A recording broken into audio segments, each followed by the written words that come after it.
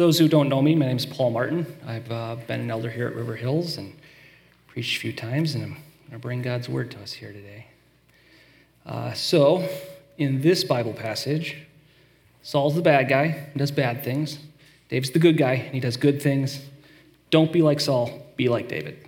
There you go. So, obviously that's not all I'm going to say today, right? I think all of us realize that there has to be more to this passage, 2 whole chapters, 18 and 19 of 1 Samuel. But why? Why is there more? Why shouldn't we view this passage like we do one of Aesop's fables or one of Grimm's fairy tales, stories with a moral that help us live wisely? Well, we can't do that because this passage in 1 Samuel is not a fairy tale. It's not the equivalent of Red Riding Hood's See What Happens When You Stop to Talk to Wolves in the Woods. It's none of the stories in this history of 1 Samuel that we're reading. None of them are that. Instead, this is God's word to us. Like the rest of the Bible, it's the story of how God has been working through history, his purposes, his character, and his revelation of himself to his people. The words of the Bible, the words of this passage, have been preserved through thousands of years for a purpose.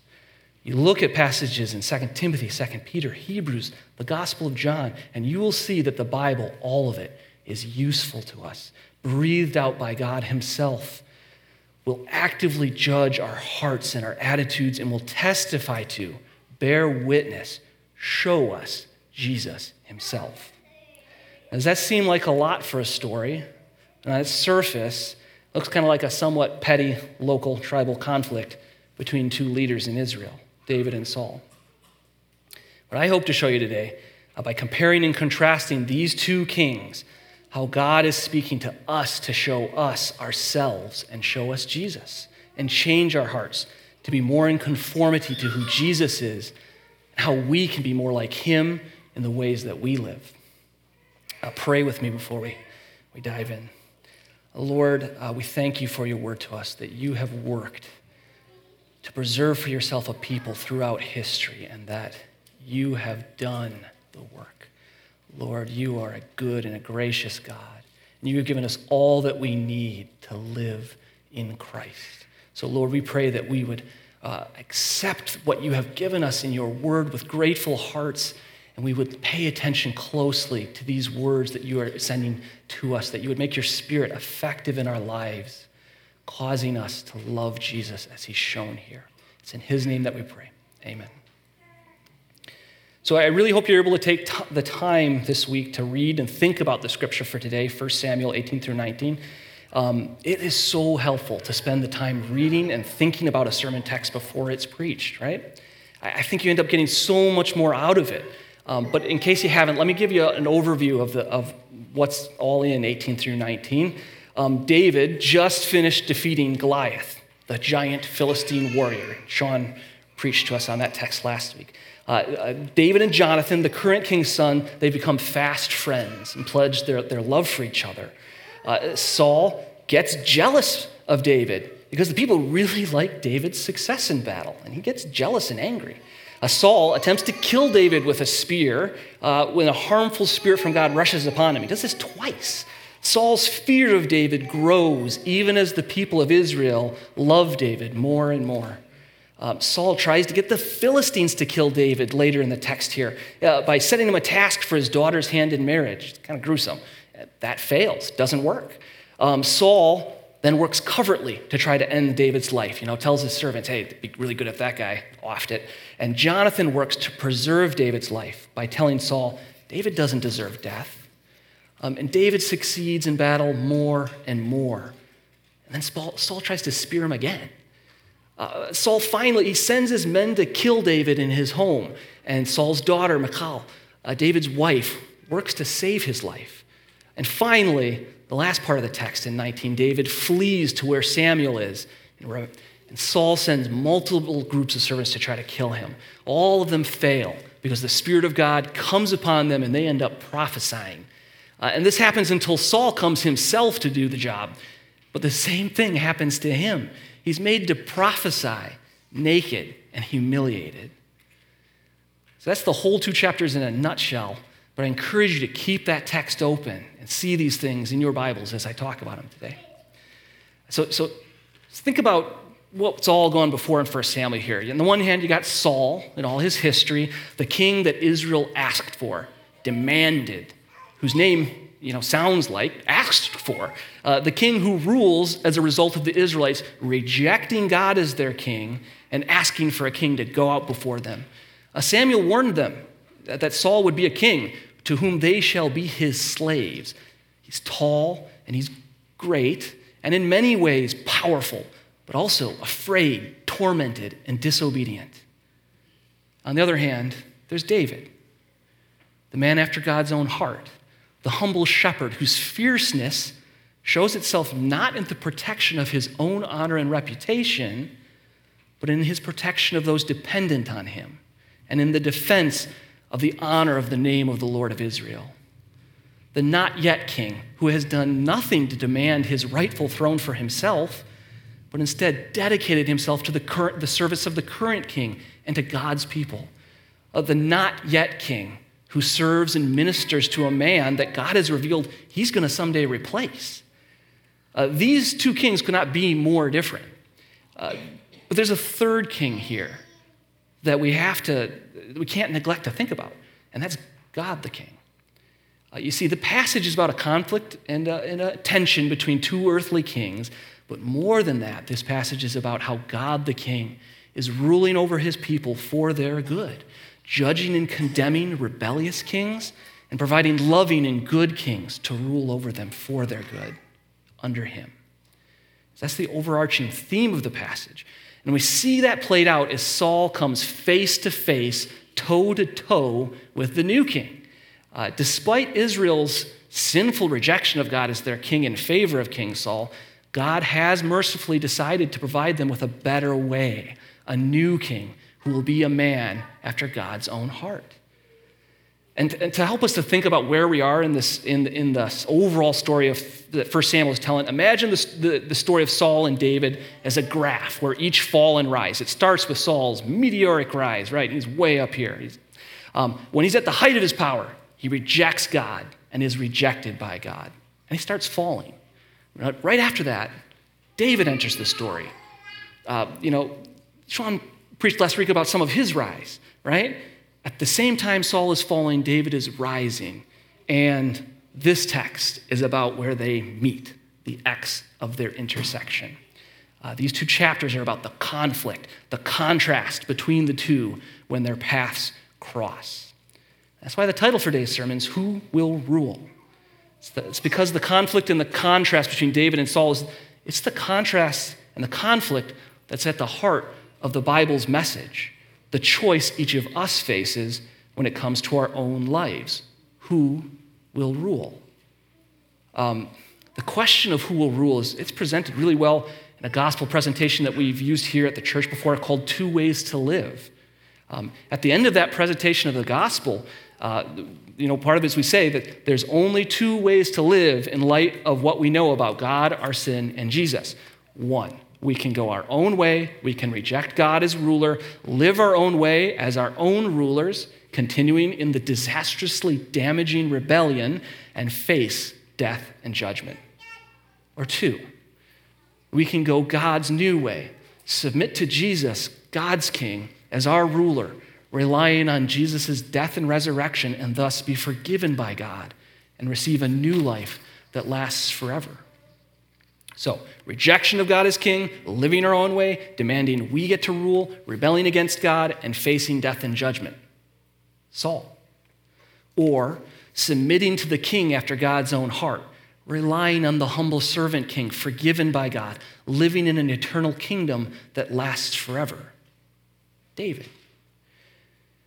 Who will rule? Will we try to rule ourselves, or will we submit to God's rule in Jesus? Those are the two choices. We'll see how Saul is the archetype, the pinnacle of a rebellious self-ruler who rejects God's rule and seeks to rule his own kingdom apart from God's authority. Us without Jesus, in other words. And then we'll contrast it with David, the archetype of the one who submits himself to God's righteous rule and thus takes his place as a son and heir of the king, who rules his own life and the world God has given him under the kingship of God. In other words, the way we can be with Jesus. And David is not only the archetype of that life that we can live, but he's a signpost pointing to the perfect king to come and the type of people that would be that king's people after he gives them his perfect life. So, God's ruler sets himself apart from the human self-ruler in 3 ways. And our first point to consider is what the ruler fears. What the ruler fears. See, Saul cannot stand to be thought of as playing second fiddle to David. When the women of Israel start singing the praises of David in 18:7, Saul's jealous. This is because, it has been made obvious in previous chapters in 1 Samuel. Saul really, really cares what people think about him. He's afraid of people early on, so he hides in the baggage when Samuel's announcing that he's the king. After he's king, when he starts losing his army before a big battle, he fears the Philistines and what's going to happen, so he tries to keep the army around him and inspire confidence by offering sacrifices that he's not authorized to offer. It's disobeying God's law to offer them. And then when Saul gives him a direct command, destroy Agag and everything in Amalek, he disobeys. And he does so at least partially because he's afraid of the people, and he obeyed their voice. He didn't listen to God's voice because of his external circumstances, the people and events around him, over and over. We see several times in 1 Samuel he's afraid of the Philistines and of his fellow Israelites. And most of all, he's afraid of, terrified really, of David. Because David appears to him to be the man Samuel told him about 3 chapters ago, Saul's neighbor, who is going to receive the kingdom that God is tearing out of Saul's hands. Now he's right, but instead of embracing the man that God is choosing to rule after him, he's afraid of him, the threat that David represents to his power and to his reputation. He thinks he can fight against God, so he resists God's decrees, and he is filled with fear as he does so. David, on the other hand, he does not appear in this passage or immediately before this to fear anything. He doesn't fear Goliath, not the Philistines, not Saul, not his fellow Israelites. So even while taking action to flee from Saul and preserve his life, it's never once stated that he acts out of fear, that he's afraid. It's never even implied that he's afraid the same way Saul is afraid. Instead, what we see is that he goes boldly out and he does the work that God and God's anointed king gave him to do. He fights the Philistine. He leads his men. He plays his lyre in the presence of the king, despite the fact that the mentally unbalanced and unstable Saul tries to kill him not once, but twice. So, who the ruler fears is really important. Way before this in Israel's history, what we read in Deuteronomy, God, through Moses, anticipated the coming of a king, and he told his people some things about what a king should and shouldn't do. The last thing in that list for a king, after the horses and the wives and the gold and silver, it's to make a copy of God's law. Moses' words from God about how his people are to live, approved by the priests and kept with him at all times.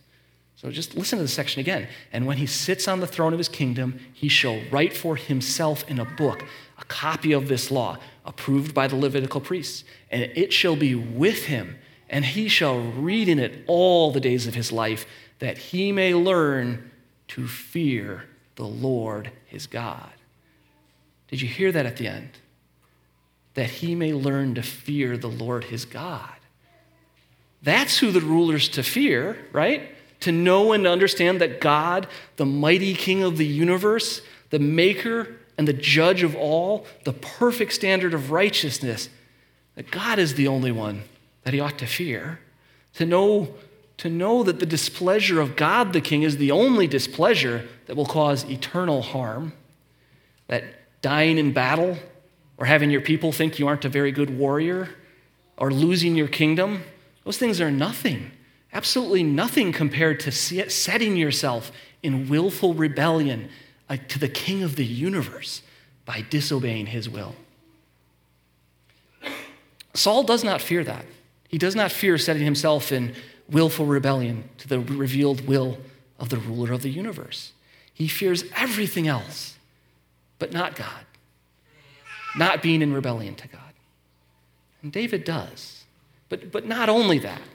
See, David doesn't follow God's law just because he's afraid of bad consequences, but because he's a man after God's own heart.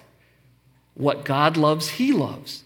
God loves courage and truthfulness and steadfastness. And so we see in this passage that David loves those things too. David can do the hard things that God calls him to because if God is for him, who can be against him?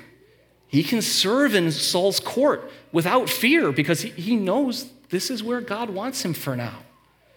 And he can fight against God's enemies, the Philistines, without fear because he knows that God's reputation, God's mighty name, and the good of God's people are safe and secure in the power of a God who never grows weary and is jealous for the glory of his perfect name.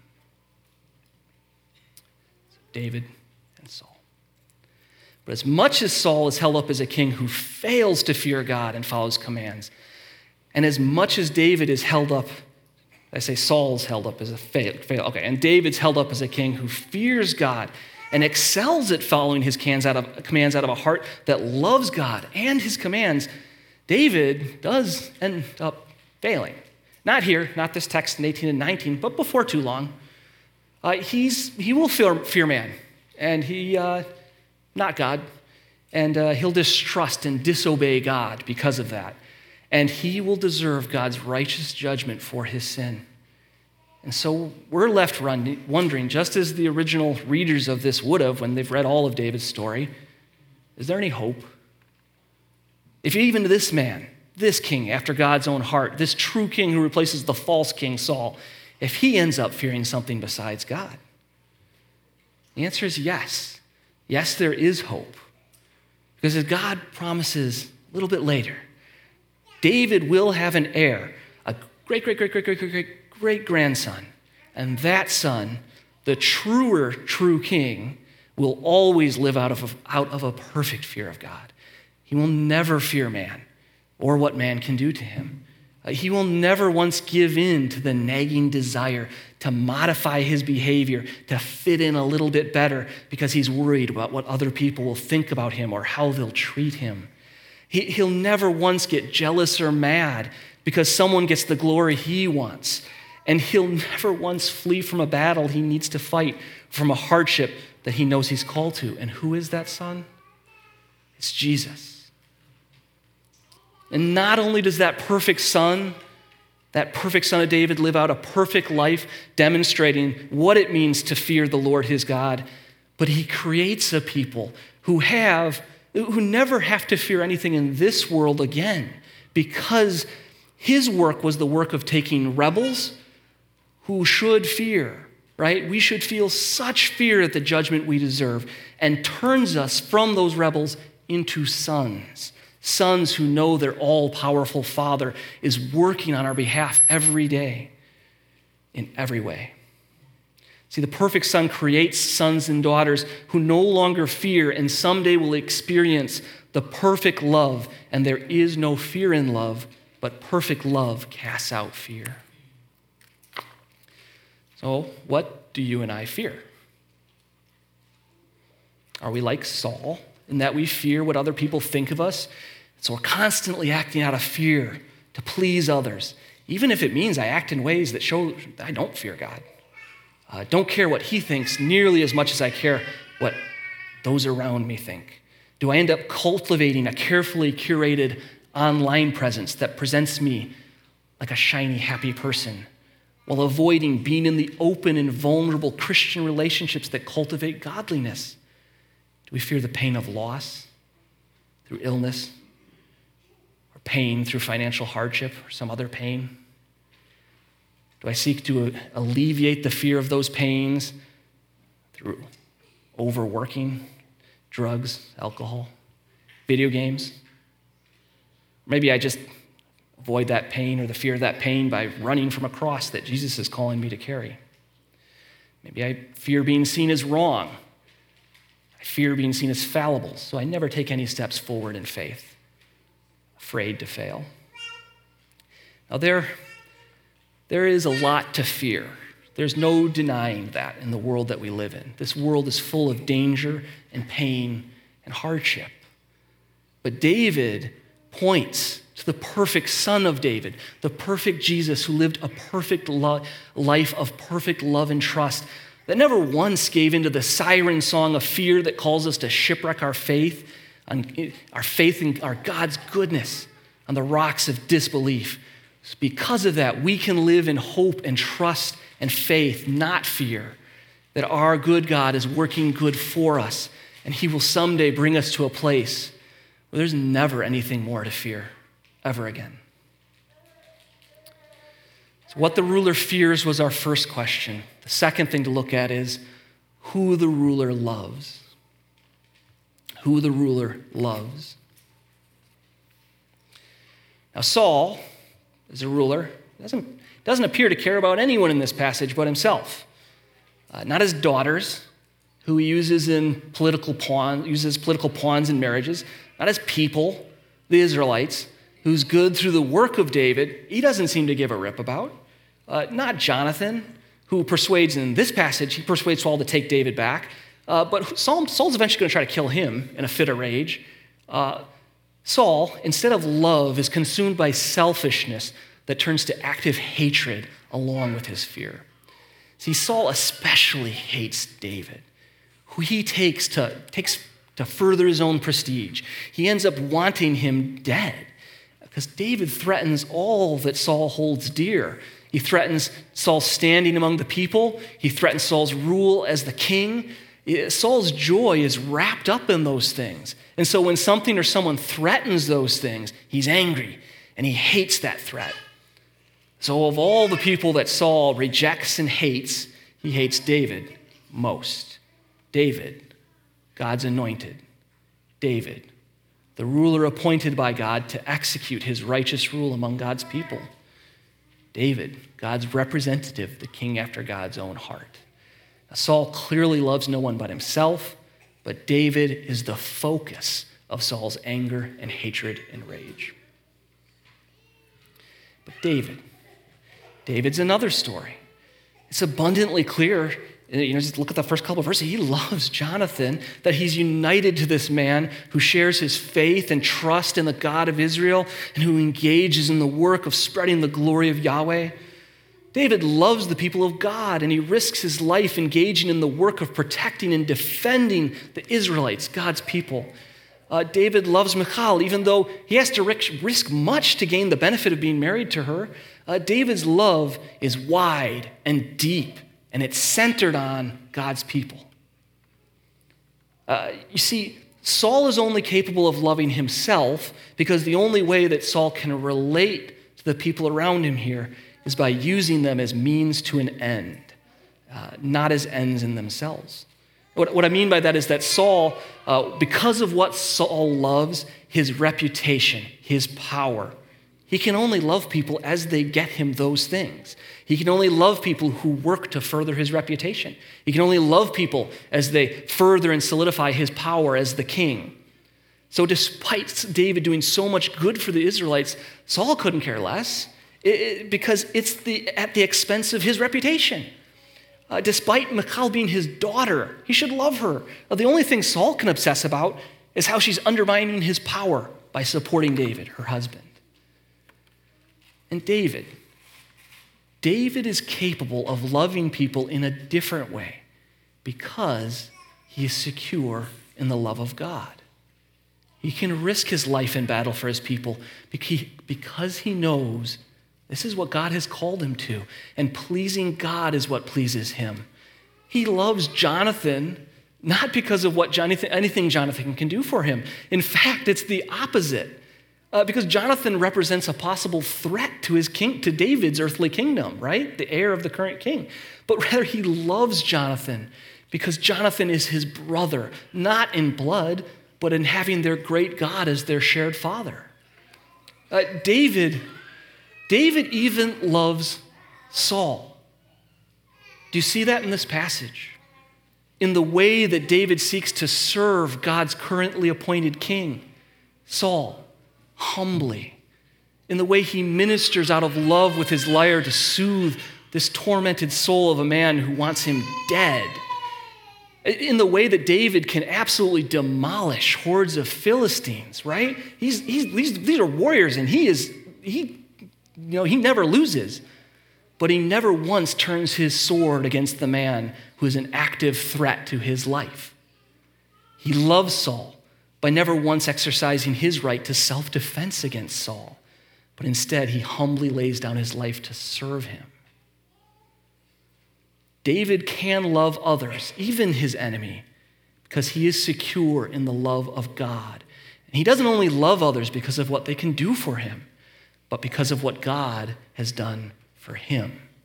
He lives out of love that delights in doing good for others, not because of anything they can do for him, but because it's what God calls him to, and he loves living out a faithful obedience to God, to pour out his life in service to others. It's quite a picture of love. And yet, David would fail here too. His love turns to lust for Bathsheba, and he adulterously takes her and then murders her husband. His love for various of his sons becomes so all-consuming, so inordinate, that he fails to do what's right and loving and just. So while David gives us an amazing example of a man who can love people the way God calls us to, there's no ultimate hope in David for God's people, because he too would fail to love people except as a means to serve his own happiness. And thus he ends up deserving God's just judgment. So is there any hope of a king who would love his people? Love them perfectly, never as a means to other ends, but merely because he chooses to love them. Yes, there is hope. Because David's greater son, the promised heir, he would love people in a way that had never been seen before. That promised heir, Jesus, the incarnate second person of the Trinity, God the Son, secure in the perfect love of the Trinity that needed no one and no one else, perfectly happy from before time began into all eternity. That king would give up all the joys of heaven, become a weak and frail human, and engage in the greatest act of love that has ever been seen, the act of taking the punishment, the death that justly belongs to human rebels, taking it on himself, and then turning those rebels and haters of God into God's very own children, his new people with new hearts. Jesus lived a whole life of loving people that didn't deserve it, and he loved them in a way that they would never earn. And he still loves us, his people, in ways that surpass knowledge, cannot be fathomed. So, how will you love people? How will I love people? Will I love my kids when they behave, when they feed my desire to be comfortable and respected and well thought of, but get angry and resent them when they threaten those things? Will I love my friends when we get to pretend that we're all good spiritual people together, but put some space, some distance between us when I think that maybe they're getting a suspicion that I'm actually a sinner, and not just a polite spiritual sinner, but a real sinner, selfish and fearful and angry, and show my helplessness and that I need their help to fight my sin. How about you kiddos here today? Will you love your siblings, your friends, when they're playing nice with you, doing what you want, but stop when they're selfish and mean? Will you demand your way or give up your way because you love them, secure in Jesus' love for you? Or, this is harder, how about your enemies? Will you love? How will you and I love them? Will we only love them when they're being nice to us and doing the right thing, being polite on social media or in print or at work? Or when they turn on me and oppose me, try to murder my reputation or promote lies or harm me, will I respond in love? Will you and I do good for them? Will we sacrifice for them? Will we lash out and attempt to score truth points, seeking to demolish their reputation and standing in others' eyes so that we will be seen to be right? Will we love them? What the ruler fears was our first point. Who the ruler loves is our second. And finally, the result of their reign. It's the third thing that distinguishes God's ruler from the human self-ruler, is the result of their reign. So do you remember what I mentioned earlier, the gospel presentation, 2 ways to live? I used the phrase from that, disastrous, damaging rebellion, to describe who we are in our natural state in sin. 2 ways to live, they sums it up like this. We reject God as our ruler by running our own lives our own way. And by rebelling against God's way, we damage ourselves, each other, and the world. We're like out-of-control cars slamming into other cars and buildings. That's a pretty good summation of what's going on with Saul, isn't it? He damages himself by giving in to the impulses of his mental instability. He damages his relationship with his children, Michal and Jonathan, by trying to murder their husband and closest friend. He damages the part of the world that God has given him to rule when his stubborn rebellion costs Israel a massive military defeat and his own life. Saul's rebellion, his refusal to fear and submit to God as king, and his demand to rule the world his own way receives its just reward.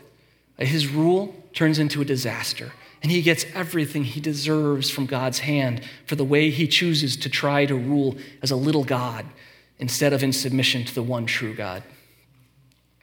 See, in this text, he craves men's approval, and instead, he's humiliated by his daughter, replaced in the esteem of his people, and at the end of this passage, humiliated by God, as God uses him to prophesy naked, destroying his dignity. He craves the power to rule his kingdom, but instead, he's powerless to spear David, powerless before the cunning of his daughter, and powerless to even keep his clothes on as God causes him to prophesy. And that last one's important. Saul seeks power to rule his kingdom, but it's not his kingdom, and it never was. It's God's kingdom. It's all God's kingdom. It's his world. He says what happens. He even uses Saul to say what happens by causing him to prophesy, just like one of Saul's servants who Saul sent. You see, whether it's Saul's servants or Saul himself, both are servants to the one true king, God. The rebellious king is made to prophesy, to say, "Thus saith the Lord," in testament to the fact that there is no king but God the king. Saul and Saul's rule will be used by God, but because he's a rebel to God's will, he will kick and fight and scream and hate and fear the whole way down to destruction. But then there's David. He knows God is the sovereign ruler of all things. God has said he's going to make David king over his people, so David can go into battle, secure knowing that God is with him and will work through him. And God does. He uses David in new and amazing ways to rescue God's people.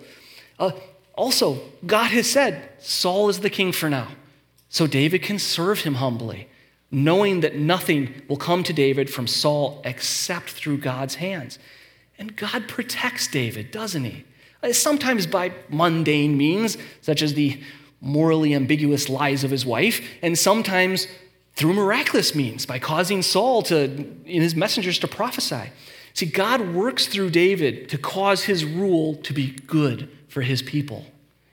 David's trust in God and God's word leads to the preservation of God's people from their enemies, the glorification of the king after God's own heart, and ultimately God's own glory, as even those who rebel against him in this passage, Saul and his servants, are brought under his righteous judgment and made to serve his will and his glory. But again, while this passage shows the amazing effects of the ruler who submits his ruler to the rule of God the king, King David fails to rule the way he should, and the consequences are horrific. His sin with Bathsheba ends up leading to the death of his infant son, civil war, the death of many Israelites. Out of a desire to know exactly how powerful his military is, he takes a census, forgetting that God, or choosing to ignore the fact that God gives victory or defeat, not the size of the army. And the punishment for God for that is a plague that devastates Israel. When we read all of David's story, we're left wondering, is there any hope that there will be a king whose reign never leads to the unhappiness or harm of his people? A king whose reign results in the permanent, total, and eternal salvation of that king's people. And yes, there is hope. The root of Jesse, David's descendant, Jesus, was even then God's plan for giving his people a king who would never fail to rule himself or the world around him. And in that rule, bring the greatest joy and the greatest peace and the greatest hope that humanity had ever known. You see, by never failing to rule his life in the way that God's commands, by never failing to submit to his Father, even to the point of death, Jesus earned a future for his people where he is their king and he will love them and protect them and give them the thing that will make them happiest forever, himself. Romans 8:31 says, "What then shall we say to these things? If God is for us, who can be against us? He who did not spare his own son, but gave him up for us all, how will he not also with him graciously give us all things?" And if we go back to verse 3 of that same chapter in Romans, we can see what the effect that has on us. By sending his own son in the likeness of sinful flesh and for sin, he condemned sin in the flesh in order that the righteous requirement of the law might be fulfilled in us who walk not according to the flesh, but according to the Spirit.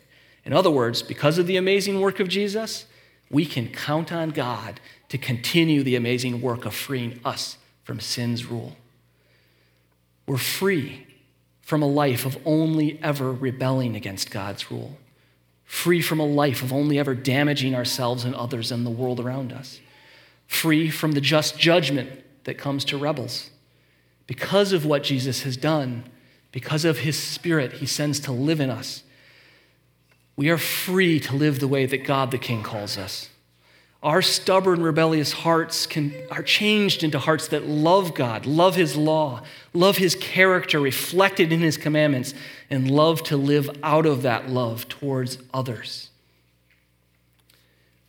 So please consider with me today, who is ruling your life?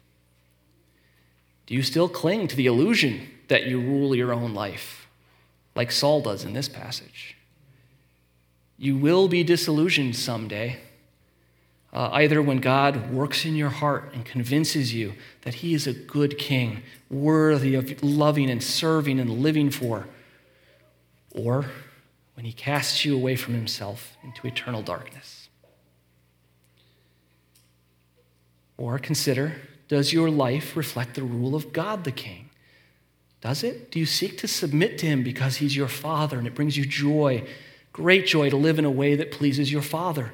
Do you flee from the sin that still lingers in your life? Fight it as the tumor that it is, no longer a part of who you are, but a clinging sickness from a different life that hangs on, no longer has power over you? Whatever your stance on God's rule, please understand that Jesus is bringing God's perfect rule in ways that David and the Israelites at the time can only dream about. Will you stand on the side of Saul, clinging to your own rule and reputation until God humbles you and shows you that he alone is king of the whole universe? Or will you stand on the side of God and his chosen king, King Jesus, safe and secure, knowing that he is working for your good for now and for all eternity, and that no one and nothing can interfere with his power? I invite you this day, make King Jesus the king of your life, the ruler who has said, "Come to me, all who labor and are heavy laden, and I will give you rest. Take my yoke upon you and learn from me, for I am gentle and lowly in heart, and you will find rest for your souls. For my yoke is easy and my burden is light." See, God's ruler sets himself apart from a human ruler by what the ruler fears, who the ruler loves, and the result of their reign in our lives and over all creation and into eternity. Please pray with me. Heavenly Father, we know You are the King of the universe, Lord, but we still struggle. We think we know better, and in our pride, we resist your reign. Lord, we are humbly throwing ourselves on your mercy and your grace, and we trust that you are the good King, and that Christ's rule in our life is for our good. Lord, we pray that we would look to this Jesus who has died on the cross, suffering the penalty that rebels deserve on our behalf, and we would cling to him, that we would love him, that we would follow after him, that we would pick up our cross joyously knowing that following this King is the path to eternal happiness, eternal glory. Lord, I pray that you would do this work in us through your Spirit. It's in Christ's name we pray this. Amen.